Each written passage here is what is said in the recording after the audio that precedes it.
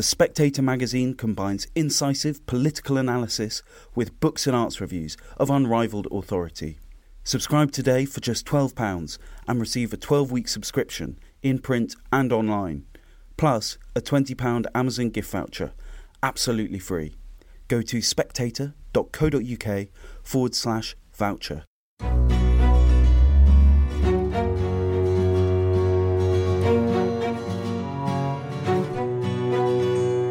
Hello and welcome to Marshall Matters with me, Winston Marshall, at the Spectator offices in London.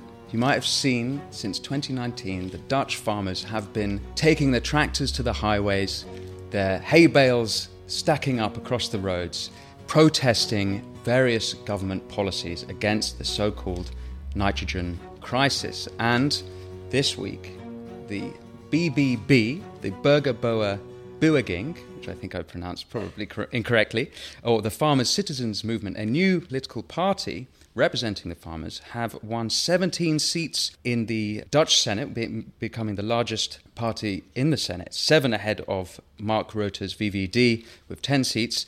And it seems like somewhat of a revolution is going down in the Netherlands. And to discuss what's happening and to give me a history of the protests and maybe more is a political activist, a woman that you might have seen at the forefront of some of those protests, but also a legal scholar, a journalist, and a political commentator, Eva Vlaardingerbroek.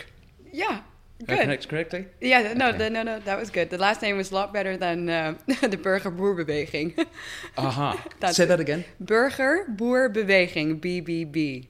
No chance I'm going to get that. So, Eva, thank you so much for taking the time to speak with me. Thank you for having me. So I understand you're in London actually as part of a debate on net zero, which I think is probably related to this topic. So hopefully we can get into that. Absolutely. Yeah. Yes. Later. Yeah. It's. But before that, I was hoping we could get into the Dutch farmer protests and what exactly is happening in the Netherlands. And I believe a good possible starting point would be 2019, when the first policies from the government were introduced with the intention of halving Dutch livestock, Right. To battle the so-called nitrogen crisis. Mm-hmm. Is that correct? That's correct. Yeah, you're already obviously very well read on the subject because it's true. This is a fight that has been going on for quite a few years now. So it was in 2019 that the Dutch government decided that nitrogen was a problem. And in the years before that, actually, they said that phosphate was the problem. So from 2015 to 2019, it was phosphate. And then they shifted to the focus to nitrogen. And so nitrogen emissions had to be cut. That was the entire idea.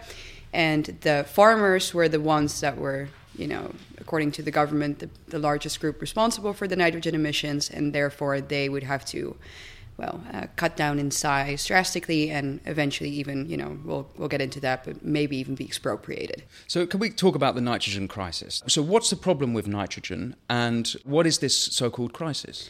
Well, exactly, so-called crisis. So I don't even think that we should be calling it a crisis at all. Really, it's a political decision. It's a crisis that I think only exists on paper. Because if you really look at nitrogen deposition, what really is the problem there? So I might get technical for a little bit Please here, do. but I think it's important to know. So the Dutch government is basing its nitrogen policies on European legislation, on EU legislation. And that is the Natura or the Nature 2000 regulation from the EU. And that regulation is about designated areas all over Europe that are supposed to be basically natural preserves, that you need to protect. And in the Netherlands, we have 162 of those. And, anybody who's ever been to my country knows it's, obviously it's very tiny and, we're not really known for our our landscapes or, advanced nature there or we're the lowlands. A lot of our land is agricultural. It's not exactly that people come to Holland for the amazing forests or the natural reserves or whatever. It's like someone took a rolling pin to the whole country. Right. Yeah. And it's actually true because, I mean, the Netherlands, 80% of our land is farmland. So, and we're very densely populated. So I'm not surprised, obviously, that we have, compared to other European countries, for example, high nitrogen emissions because we're such a tiny country and everything is so packed together and we have a lot of farmland. Because we are the second largest exporter of agricultural products in the world. That's important context, I think, because you're second behind the United States, but you're a country the size of, I think, Maryland, and not only the most efficient farmers in the world, but without question, the most efficient farmers to ever grace the planet. I think I saw one fact that the average farmer takes 22 litres of water to produce a pound of tomatoes, whereas the Dutch farmers can do it in half a litre or something. Oh, no, gallons, half a gallon. And you've pioneered vertical farming, and there's something like the area of 2 Manhattans worth of greenhouses in Netherlands. So you are leading the world in the farming, in agriculture. Absolutely. Yeah, that's really important to know. You know, we've been a farming nation for centuries. So a lot of the people that are farmers today, you know, it's not just them, it's their ancestors, their grandparents, their grandparents. So it's knowledge that has built up over centuries, and they are incredibly good at it. So yeah, second largest exporter of agricultural products. For a country that's half the size of Indiana, you know, then you're doing something right there. But so to come back to the so-called nitrogen crisis, these natural areas or these natural preserves that they've said can't change, that's the idea. So they say, for example, you know, we have a couple of sand dunes that now they've decided that the outlook of those can't change in relationship to how they looked, for example, 25 years ago. So it's completely arbitrary. They don't want certain plants to grow there. I don't understand. What do you mean by a sand dune? A couple of sand dunes? Like sand, just an example, but they're like certain fields where they say that they don't want a specific type of plant to grow there, or they don't want the meadows to become forests. Those the government doesn't want. Yeah. See? So like that's literally the whole idea of these protected areas, is that they can't change. They have to look exactly the same as they did 25 years ago because they are protected natural preserves. And the thing is with nitrogen, what nitrogen does is that it promotes plant growth. So you could potentially argue, you know, if there's a lot of nitrogen that gets too close to this natural area, that maybe certain plants will start growing there, and we don't want those plants to grow there because the area is protected. That's the crisis. Okay. See what I'm saying? And, you know, obviously it remains to be seen if the farmers actually are responsible for that. Is that the only problem with the nitrogen? Does it not get to the water system? Is it not greater issue than just that? No, they're already really, really good at all of that. So the farmers, you know, like we just discussed, they're incredibly efficient, hard workers, and already very technologically advanced.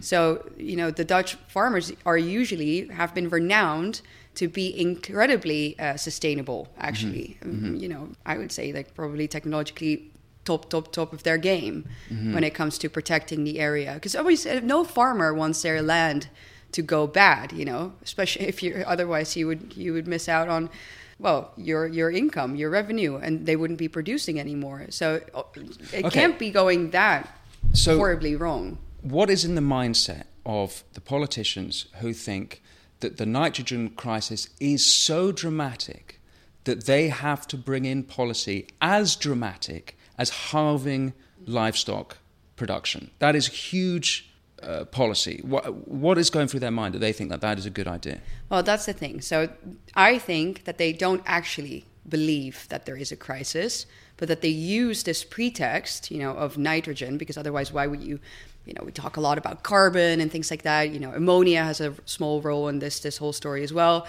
But why would you be so upset about nitrogen? You know, the fact that they chose nitrogen, I think, is because it affects the farmers directly more than any other group in the country. So if you use that as a pretext, you know, if you switch from phosphate, which apparently didn't work, but you go to nitrogen now, and you use that for a different agenda than actually the climate or nature, then it starts to make sense. If you know that the agenda behind it is something else, then it makes sense why they would choose this. Okay, so what's the agenda? Land. It's very simple. So the government, like I just said, the Dutch, we're a very tiny country. We have massive population growth due to, for example, immigration. Actually, at this very moment, only immigration, because the natural growth of our country is completely halted. So, but we're packed. We have a housing crisis that we do have, and we need new houses where people can live, but there's no available land. So the government actually says this in a couple of their own reports when they talk about farmland and when they talk about potential expropriation. They say that they need housing space, So that's one of the reasons. And then obviously, if a country for 80% exists of farmland, well then, the state doesn't control that. So it would obviously help them very much if they own more of the actual country. Why are they not having that conversation? I mean, you suggest that there's some evidence for it, but why wouldn't they have that conversation just outright instead of going around this sort of borderline conspiratorial, like, well, if we take their land by introducing this, we can go around the back door? Because people would never accept it. If they tell the truth, people would never accept it.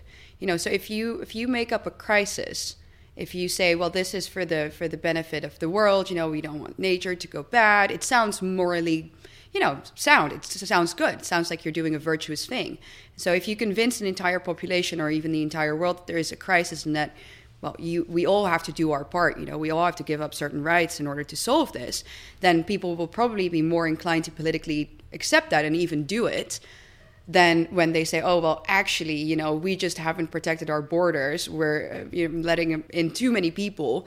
We don't have land. We don't know what to do here. We need it now. So fork it over, and we're going to start building houses. But isn't that too drastic? Because if, let's say, am I right in understanding that net migration into the Netherlands is something like 400,000 a year? Is that correct? What's the number? This year it was 400,000. Which is obviously huge. Massive, yeah. But if 80% of the land of the Netherlands is for agriculture, and so only 20% is for the existing population or the rest, you don't need to halve agriculture to obtain land. You only need a small amount of land.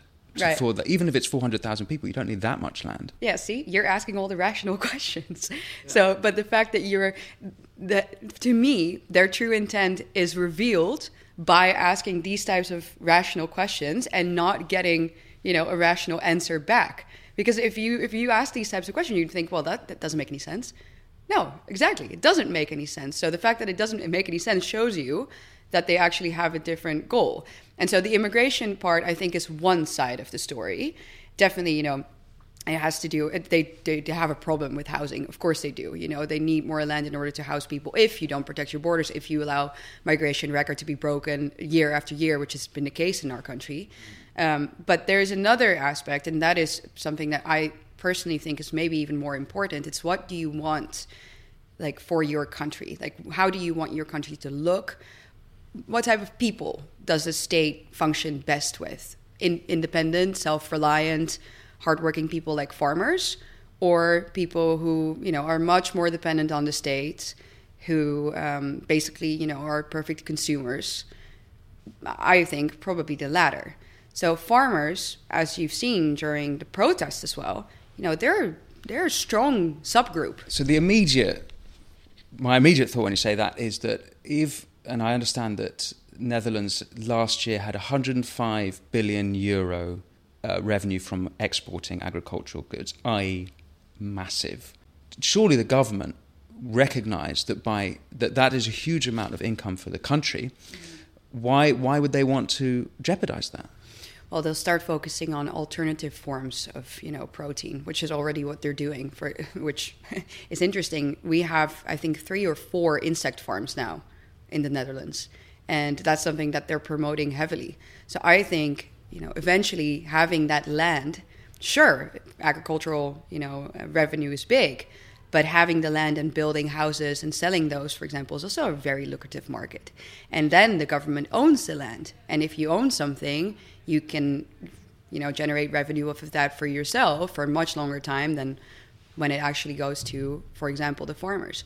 Because we have a lot of farmers. There are 50,000 farms in the country, and they're not all major corporations. I speak to a lot of farmers who have maybe 120 cows.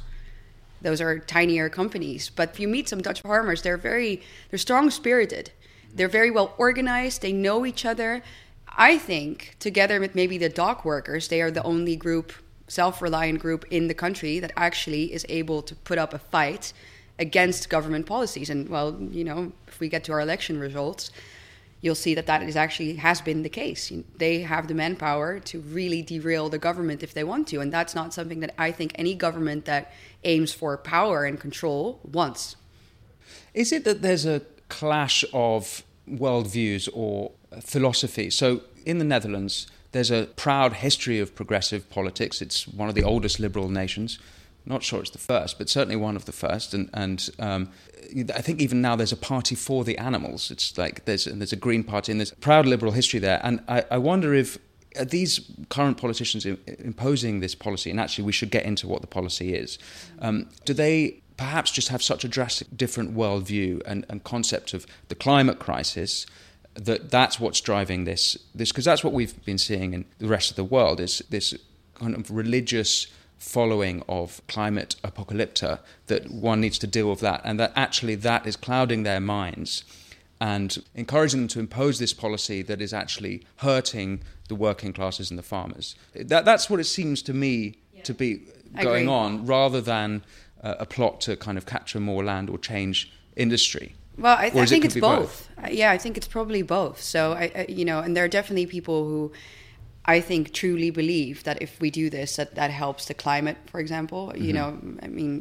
You definitely probably have people there who are not ill-willed, so to say. I think there are a lot of government officials who know better, but it definitely is a clash of worldviews.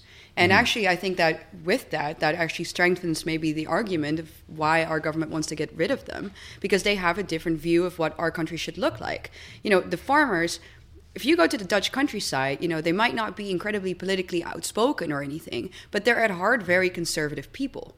Usually most people who work with their hands and who create food, quite literally, they're very literally down-to-earth people who work with the knowledge that has been passed on them through tradition. And so most Dutch farmers, when you'll meet them, they are very sober. They're not people who are going to spend a ton of money, like I said, not perfect consumers. They're oftentimes Christian still, family-oriented.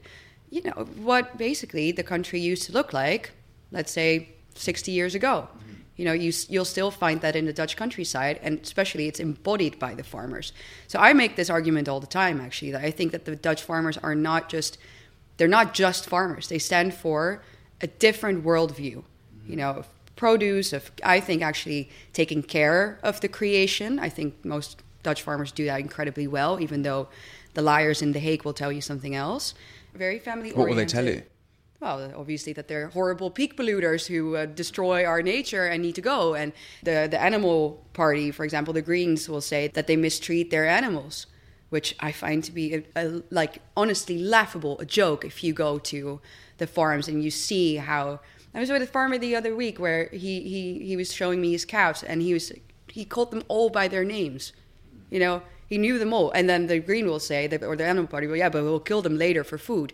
Well, yes, not everybody's a vegan. Not everybody ascribes to your worldview and what you think morally is correct. But that doesn't mean that these people are all monsters. They're the ones feeding you. I think that what you are saying is correct. It is a completely different worldview. It's not the worldview of the globalist institutions where we all have to abide by the net zero rules and we all own nothing, but we just share everything, and you watch Netflix all day and you have your 9-to-5 job behind a computer. No, obviously, these farmers lead very, very different lives. Yeah.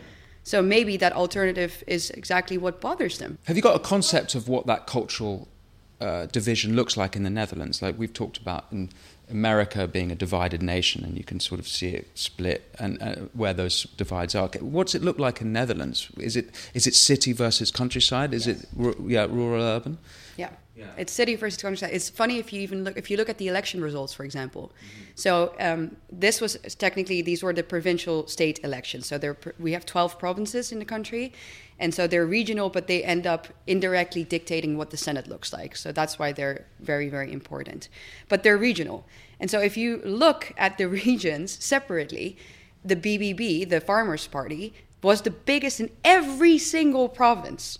Because the countryside, in those provinces, they go vote. And that's unprecedented. We've never seen that before, that one party became the biggest one in every separate region of the country.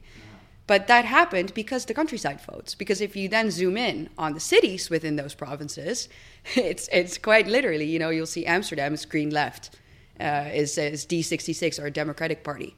But then you go maybe, 10 kilometers, 20 kilometers outside of the country, and suddenly it's all BBB again. Where have those votes come from? Which parties have they moved from? They've moved mostly from the Christian Democratic Party. It has been a ruling party for the longest time, for decades, and we actually had a couple of prime ministers, time and time again, in a row, really, coming from that party. It's like, it used to be the backbone of our society, moderate, center-right, Christian, down-to-earth type of party. But they have completely abandoned their own people. First of all, they're a Christian only in name, but also the idea of them being a center-right, moderate, somewhat conservative party, they've completely abandoned, and they've been working together mostly with the neoliberals, so Mark Rutte's ruling party, the VVD, and the Democrats. They're the same party, I would say, the Democratic Party and the VVD. So what is it, sort of a technocratic centrist? Absolutely. Very globalist. Very globalist, very pro-EU, oriented towards, well, I would say more an international interest than the interest of the country itself. And I think that, well, if there's anything that we can really say about these elections is that the Dutch people have said, no, we don't want that. We do not want that, and that's why they voted for this party. Well, I want to get to the election and the implications of what that means. But before that, maybe we can just do a little bit of history. Forgive me if I ask any simple or ignorant questions. But so we started in 2019, which was when the first policy of trying to address the nitrogen issue with halving livestock. And then it seems that almost every year since then, there's been new policy always addressing the nitrogen crisis, so-called, and at the same time, growing protests. You've talked about that there's been such pain amongst farmers that some of them have been committing suicide. But I've also read on the other side that certain politicians in opposition to the farmers people have come to their house in the night, received abuse from, I guess, people in opposition to them. What's the story then since 2019 until this election? What happened?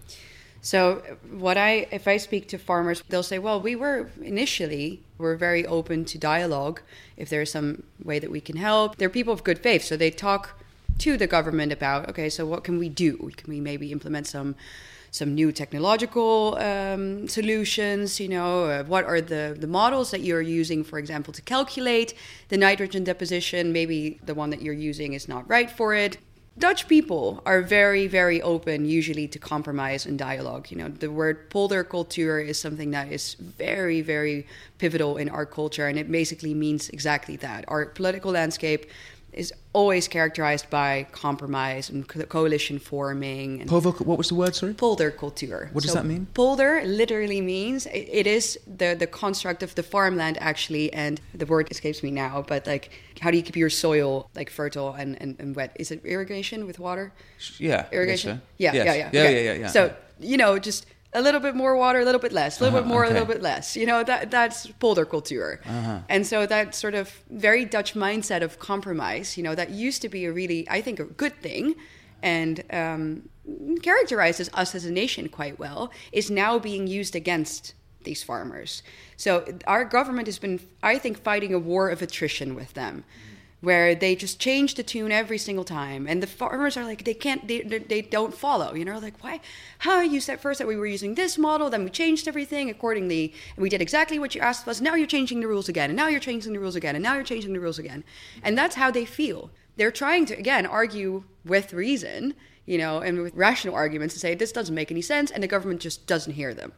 Of course they don't hear them if you know what the real agenda behind it is, and if the end goal is just, no, we want your land, then it makes all the sense in the world. But I think it has taken a while for, well, maybe even the majority of the farmers to start realizing that and to wake up to that fact and notice that the government actually isn't open to any dialogue, isn't open to any other solution than voluntary sell-out or expropriation. And they're sick and tired of it. And they have really...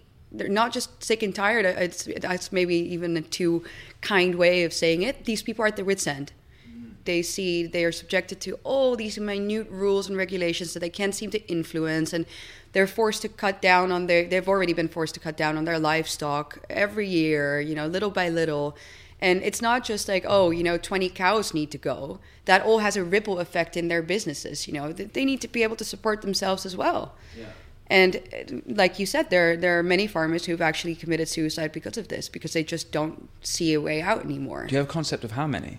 Well, we had at least 4 in the past 6 months that I've heard of, but I know of many more. So I've spoken to farmers who say no, there are dozens every year. It seems from a political point of view that even if they were right about the nitrogen crisis, that it's such a drastic policy that they would see that they would need to implement any measures very gradually and help the farmers with the change. Has there been any sign of that at all from the Dutch government? No. So the ruling party, our minister of stikstof, which is nitrogen, so we actually have a minister for this, which just to me, the clown world that we live in. But anyway, she said, no, these goals are sacred. She called them sacred. And even with the elections results coming in, where they suffered a tremendous loss, and this new party outflanked them by 7 seats, which is a lot, in such a small Senate of 75 in total. Immediately her response was, well, yeah, it's interesting, but nothing can change. This is non-negotiable. And she said it with such arrogance. And she had just suffered a massive loss, but these people don't seem to care. Mm-hmm. It's just like, no, sacred. Do you think there was a time where the mood changed in the Netherlands to fully support that this election result that's happened? Obviously, this is a great marker of the change, but was there a time before where people who were maybe unsure about where they stood on it actually turned in favour of the farmers? When did... Last summer. Summer of last year. Mm-hmm. That was when the protest became worldwide news also. And I think that was because the farmers really took to the streets in a very almost un-Dutch way. Like I said, country of compromise, of dialogue all the time. We are not the French, we don't riot. We don't go on strikes. Honestly, also, most farmers never would want to go on strikes and don't want to go to protest because they have a company to run, It's not like they can just afford it to take off or take their a couple of weeks off to go and protest the government. They'd be shooting themselves in the foot, right? So we're not the French. We don't do that. But then this summer, I think because they were so at their wits' end, they united and they went out in the streets and they protested in a very, quite radical way for Dutch standards. So they took their tractors out in the street, which is obviously a very powerful imagery to see so many people in their tractors out on the street blocking, for example, the highways, blocking distribution centers. And I think the blocking of the distribution centers, which is what they did, that woke quite a fair amount of people up. Because I think in this... Distribution of what? Supermarkets. Supermarket, okay. So, we're modern day people. Half the time we don't realize where our food comes from. We go to the supermarket, we don't have to do anything for it. I mean, we pay an insane amount for it nowadays with the inflation, but we don't have to work for our food. It's a given, we take it for granted. Uh-huh. So a lot of people don't realize that those farmers actually produce their everyday nutrition for them. Mm-hmm. But when the farmers went out in the summer and they blocked those distribution centers for the supermarkets, within a couple of hours, the milk and the eggs were gone from the supermarket and those shelves stayed empty. And I think that was a really, really powerful image. No farmers, no food. That was really something that stuck with people. And the idea of expropriation is something indeed so radical, that even the most politically inactive Dutch person would be like, oh, the government taking away your private property? I don't know if that's a good idea. And these protests were very, very successful. And they gained a lot of attention, especially because the Dutch state cracked down on them with violence. And I think that was what caused a big shift in the mindset of the Dutch people. Did they deploy the military? They deployed military and a lot of police forces. And it all came to a head when at a certain point, there was a young boy in a tractor who was there with his family. And he was driving a tractor and he was driving away from the protest. And this kid got shot at by the police. Crazy. Wow. Crazy. 16 years old. He was... was it a rubber bullet or...? No, a real bullet. A real bullet, not rubber, like a proper one. Where did it hit him? Thankfully, thank God, he wasn't hit. His tractor got hit. But so you could see the dent from where the bullet had hit the tractor. The boy was completely traumatized by the event, obviously. And then the media came and they shot the photo of the boy sitting in the tractor. And it would have been a matter of 2 centimeters or he could have been killed. Wow. And the fact that happened... then they lost the public then, presumably. I mean, in a so-called free democratic society where people supposedly have the right to go out and protest, these people were not violent, carrying any weapons, they're not armed. And the fact that police officers shot at a child, it shows you the insanity. Do you think right? that it was a police officer, like a particularly sort of funny character, or do you think the police officer represented the attitude of the rest of the forces then? I think he represented maybe not the attitude of all the other police officers on the ground. I think generally speaking, you know, I've said this before, I think most police officers who are patrolling on the streets, who go to these protests, who were with us, for example, at the rally just last weekend, most people support the farmers. But they get orders. You know, and they get orders from their superiors who listen to the establishment, to the Ministry of Justice. And I think there the orders were very, very clear. Our Prime Minister allegedly has called our farmers, and I wouldn't be surprised if it's true, assholes and a pain in the ass, you know, behind closed doors. And I think, of course, that's how he talks about them. So I can only imagine that when they're briefed, police forces and the military briefed on these protests, that they use strong language and that they are like, let's get these people out of here as soon as possible, because obviously the protests were very successful. They were very, very successful. And if you want your policies to survive, then you can't have the public opinion shift. So they tried incredibly hard to have that not happen, with the help of, I would say, well, most of the mainstream media in the Netherlands also, you know, the Really? efforts to vilify the farmers have been incredibly extensive. Really? All the way, even at that point, even with the shooting? Yeah, absolutely. Because then they'll say, you know, I even heard you mention it just now, a couple of minutes ago. You said something about that there were people who went to like some government officials' houses, etc., to talk. Yeah. Is that true? Which is, that's true. But, you know, if you see how the media writes about it, the real story is that they went and they said, could we potentially ask you some questions about the policies? Because we have some solutions and we would like to discuss them. You know, none of it was threatening, violent, or anything. And obviously... Well, there's one story that they brought to a specific vegan politician a sack of meat in the middle of the night. Yeah, very intimidating. Hang on a sec. That is not appropriate. Like no, but appropriate... I mean, I get it, right? But the thing if is... anyone comes to your door in the middle of the night, it's intimidating. I don't think it was in the middle of the night. It was in the evening. Obviously, it was dark, but... It was all taped.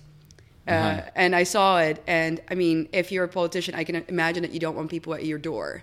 But sure thing. Or anyone. For that matter. Yeah, you might not want people at your door. But if you are a farmer, you might want the government out of your house and out of your property. You know, like I think in a sense, we need to see this in a relationship to each other.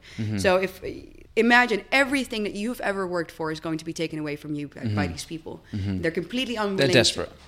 Completely unwilling to reason with you. You're not hurt. They're trying to bleed you dry. Your friends, your family are going insane. You know, people are committing suicide. You're about to lose everything that you've ever worked for. And you show up to a politician's house in despair and you say, "Can I talk to you?" And then you are vilified as the evil, the bad guy in the story. You know, that's how the media portrays it. And I'm sorry, but I will say no. I think it's fair. I would go very far to protect my property and my life and my family if somebody wanted to take it away. And the fact that the farmers have never actually been violent, I think shows you what type of people they are, and they're good people at heart.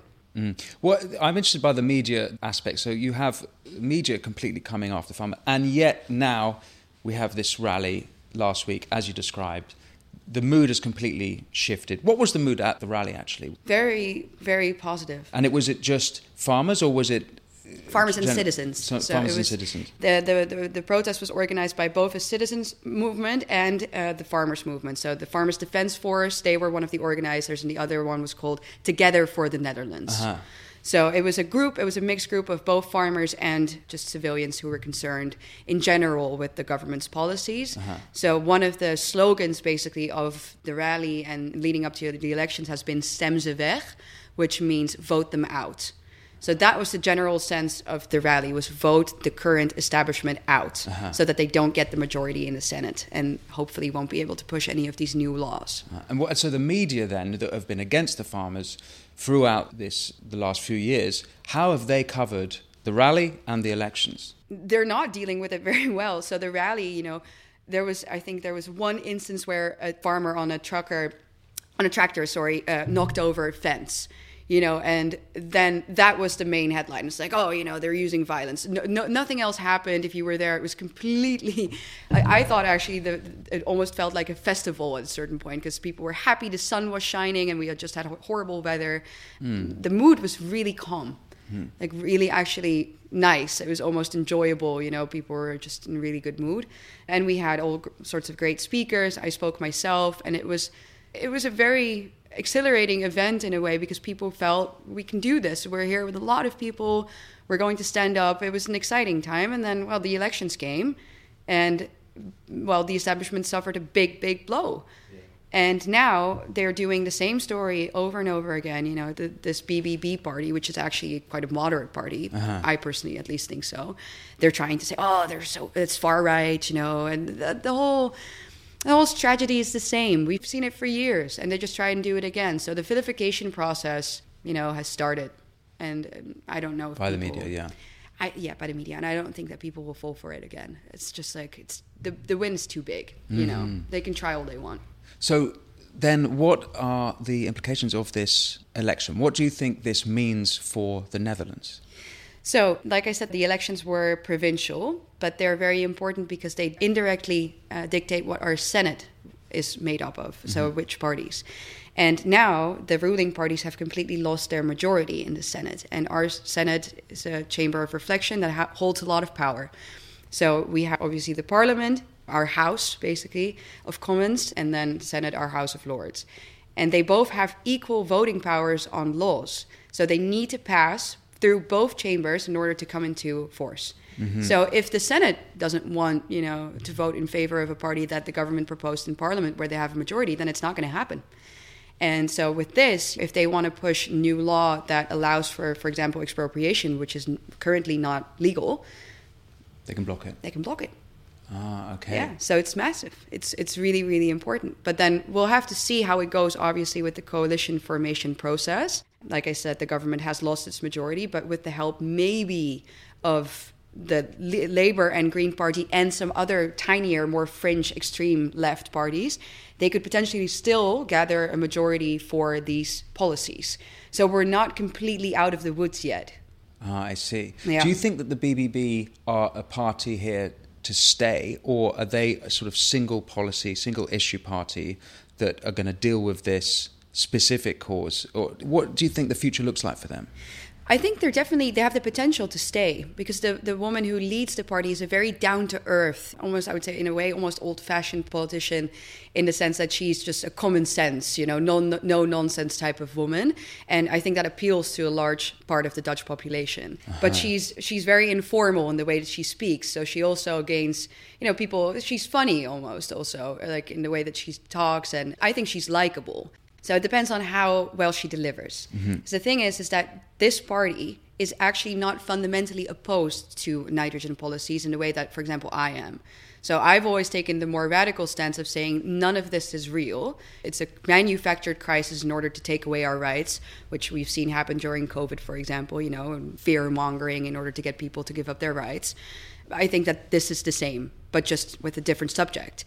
So Caroline van der Plas takes a different approach. She says, no, the models that are being used are faulty, which they are. They are faulty. And so she says we need more time to implement these measures and we need different calculations. So faulty, but not without some merit. Like she would accept that there's a nitrogen crisis. Yes, she accepts that narrative. And that's where I personally am a little bit worried, because if you realize really truly what the government wants to do here and what their aim is, if you get stuck within a circle of lies and you debate within the allowed narrative, then I'm not sure that you're going to win. But maybe, I'm a political commentator. I stand from the sideline. She's in the system. Maybe this is her strategy. Maybe she thinks that this way, they will gain time and the government will again have to reveal its true colors because it obviously won't accept other models to be used to calculate the nitrogen deposition. And maybe she's hoping that that will wake even more people up to the fact that all of this is nonsensical and that their party therefore will grow as an opposition party. It could grow, or the Netherlands could be agreed to an even more radical party, extremist party, that sometimes happen if they're not listened to. Yeah, that could happen too. Mm-hmm. So it depends how she's going to deliver and who she wants to cooperate with. Because, we have what this could mean now with the Senate potentially blocking all of these new policies. We could have new national elections coming soon. If the cabinet falls over this, which is imaginable, then we will have new elections very soon. And if Rutte is voted out of office, finally, hopefully, I pray to God on my bare knees that he will be, then we'll have to see who she wants to be potentially even ruling with, if she becomes So she could be the next Prime Minister of the Netherlands? Well, I mean, possibly. If we see the results now, if these were the national elections, she would have been the largest. And then she would have been the candidate for Prime Ministership. Yeah. Is there any link to this with Euroscepticism? Is this tied in any way to EU policy? With the farmer movement, is there a Eurosceptic nature to it at all? What's the mood there? Absolutely, yes. All the farmers, they say, we are being ruled not by The Hague, but we are being ruled by Brussels. And that is something that obviously is incredibly upsetting. The sense of not being a sovereign nation anymore. The government is hiding behind EU regulations. Obviously, they have their own national interest as to why they want the farmers' land, but they're using EU law for it. So, yeah, at heart is this fight, again, I think, from a national interest versus a more globalist or EU-centrist worldview. Mm-hmm. So it's completely at the core of it. Absolutely. Is there any chance of the Netherlands leaving the EU? Is that too distant on the agenda? I think it's still, we probably need a few more years for that. So this Farmers' Party, for example, says that they're not in favor of a Nexit. We would call ours a Nexit. Nice. I am 100% in favor of Nexit. But the media coverage that, for example, the UK has had with Brexit, talk to anybody who doesn't read any alternative media or doesn't read even UK press. Everyone in the Netherlands thinks that you guys are completely, lost and that everything is going to hell here because of Brexit. And so that image has really stuck with the Dutch and they're afraid. So we get told all the time, we're too tiny of a country to be able to do it by ourselves. We would ruin our entire economy if we leave the EU. So I think the majority of the Dutch population is not ready, sadly, for a Nexit yet. But you are. I would love to be the new Nigel Farage. I would take that role on any second. Yeah. So what's the Dutch case for Nexit? I mean, it's the same as yours. Eventually, it's a matter of democracy, of sovereignty. Do you want Brussels and some bureaucrats there to dictate what your country looks like, or do you want to do it yourself? I mean, I think it quite literally is that simple. Do you want to have control over your own borders? Do you want to have control over what your own landscape looks like, how your farmers are regulated, how much immigration you allow? All of that comes back to the EU. The majority of our laws currently are being drafted in the EU, and the democratic legitimation of those are very slim, I think, personally. So yeah, I would 100% say we should have left yesterday instead of tomorrow. So yeah. Well, maybe after the farmers' situation has been resolved, that'll be your next it will resolve the farmers' activism. issue too. Huh. Yeah, of course. I mean, if we leave the EU, then we're no longer bound to these ridiculous Nature 2000 rules, for example, and then our government. What's the Nature 2000 rules? Those are the natural reserves or preserves that need to be protected that our government's now using to enforce the nitrogen policy. So they're basing it on these EU regulations. But if you're no longer part of the EU, then they would have to just push these laws themselves. And then, that wouldn't fly. It clearly already isn't flying. So, okay. Yeah. Okay, so let me ask you about net zero, if I may, if I still have if we have time. Sure. So you're here in London to make the case against net zero. Now, if in Britain, whether it's mainstream politics or mainstream media, the conversation on net zero skips whether or not net zero is a good idea, straight to how do we implement net zero. And Theresa May in 2019 committed to net zero by 2050, and the successive governments since then have all backed it. What's the case against net zero? Well, I mean, it will basically, I'll go back to what I've been saying about the Dutch farmers. The case against net zero shouldn't be, do we do it in 2040? Do we do it in 2050? How can we reach it? The case should be, not even is this necessary, but we should just say, no, we see through what your actual agenda here is. And I think that's why you should just say, you shouldn't debate within the circle of lies that they allow you to debate in, but you should say, no, we see what you're doing here. This net zero plan is not actually about saving the climate or avoiding the world from being destroyed. Mm-hmm. It is a political decision that is used to crack down on people's freedom and people's rights. That's what I think net zero is. Again, same mechanism as with COVID. But net zero is a more efficient one, basically, because it affects all of us. If you have an entire population that is led to believe that our world will be destroyed within, Greta Thunberg in 2018 said that we would already be probably wiped off the face of the earth now. But if you get, especially the youth, to believe that, and if you get people afraid, then of course you're going to be able to implement all of these rules that will restrict our personal freedoms, like the 15-minute cities, like the cars that we no longer will be allowed to drive, maybe even potentially personal carbon credit systems, So I think I've always taken the line, we shouldn't debate within that premise. We should see it for the pretext that it is, that is being used for a different agenda, an agenda that is oriented to or on control rather than the climate. Mm-hmm. So Dutch farmers are, the nitrogen policies are also part of net zero. It's all it's all the same idea.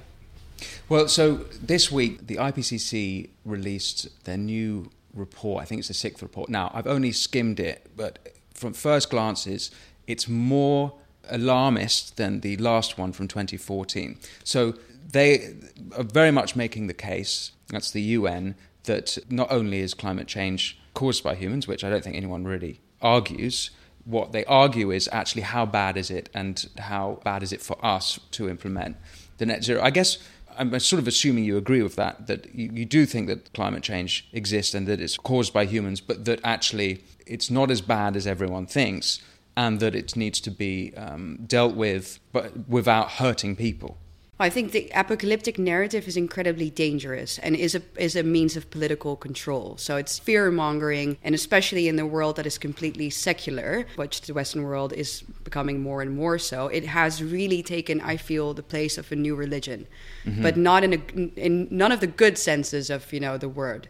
I think people are very susceptible to the idea of finding meaning through preserving the planet and saving the world in that sense. So they're more focused on the creation rather than on the creator, so to say. And I think that that's dangerous. That can be abused and misused by people who have a different agenda that is actually way more sinister. And with the climate agenda, we've seen that already before. We've seen the fear-mongering. My parents told me about acid rain. When I was a bit younger, they were talking about the ozone layer. Now, it's the rising sea levels, but it all seems to be not actually quite as bad as they make it out to be. So then you have to wonder why.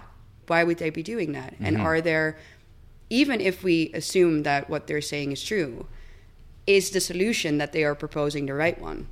I think that's what's interesting to me, is the solution they're proposing the right one. And if you read Klaus Schwab's books, you get the impression that he identifies climate change as a crisis that's unsolvable, except if we cede power to those enlightened and self-anointed elite. Right. And that's where the difficulty seems to be, rather than policy where it's like, okay, well, there is change, but everyone's a part of the change. It's actually, no, we need to hand over everything to them. That seems to me to be the crux of it's always, the problem of their hypothesis. Yeah. It's always a rules for thee, but not for me type of situation.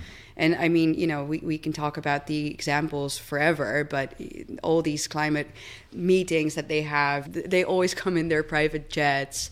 But then somebody who works their 9-to-5 job pays, I don't know, up to half of their income in taxes, that wants to go on holiday once a year to Spain to forget about their miserable life. That man can't do that. They can't have their meat at the dinner table anymore, but they get to eat stakes, travel around the world, maybe potentially even buy their carbon credit by the time that comes into existence, which I think it will, because it's being very, very openly discussed. I think this will be a sort of neo-feudalist system where for some people everything will be possible, but for others nothing. Is this what you, back at the beginning of the conversation, you used the term perfect consumers. Is that sort of tied into this neo-feudalist concept? I wanted to ask, what is a perfect consumer? What is that a reference to?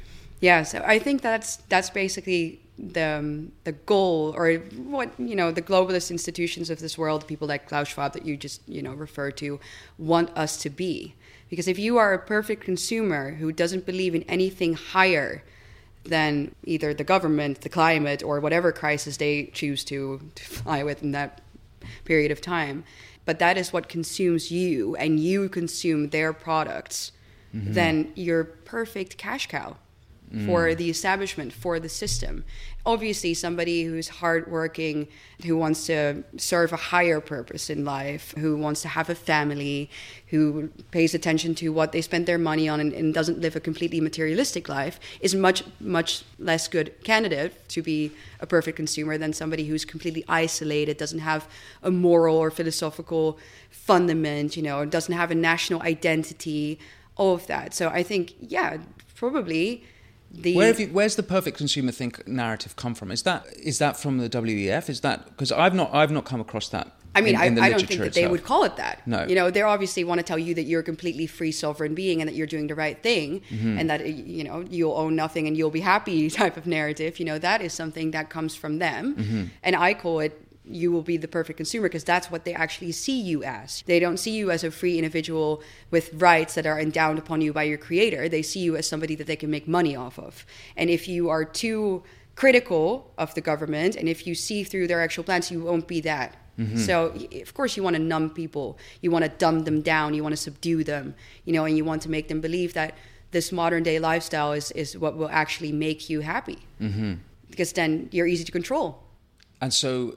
it is your hypothesis that what we're seeing in the Netherlands with the Dutch farmer results is the first, or one of the first, not the first maybe, but one of the first revolts against that ideology. Yeah, I think so. I think that's what it symbolizes. And that's why even though maybe politically speaking, I don't put all of my solace in the political party system. I don't know if this BBB party will live up to its claims, if they don't just find a way around it. But the fact that the people went out in such vast numbers to vote for a party that literally has the word farmer in its name, that's amazing. Yeah. That's why I'm excited about this, because it shows you that maybe not everybody wants to be the perfect consumer, and we are not just going to sit back and allow it to happen and live our lives in our 15-minute cities and eat manufactured food or 3D printed meats and insects and watch all stupid woke Netflix shows, etc. Maybe some people want some different type of life, and I think in a small sense this shows that reflects that people actually don't want that type of life at all. Well, on that incredibly positive note, Eva Vlaardingerbroek, thank you so much for speaking with me. It's been fascinating. No, it was fun. Very fun. Thank you so much.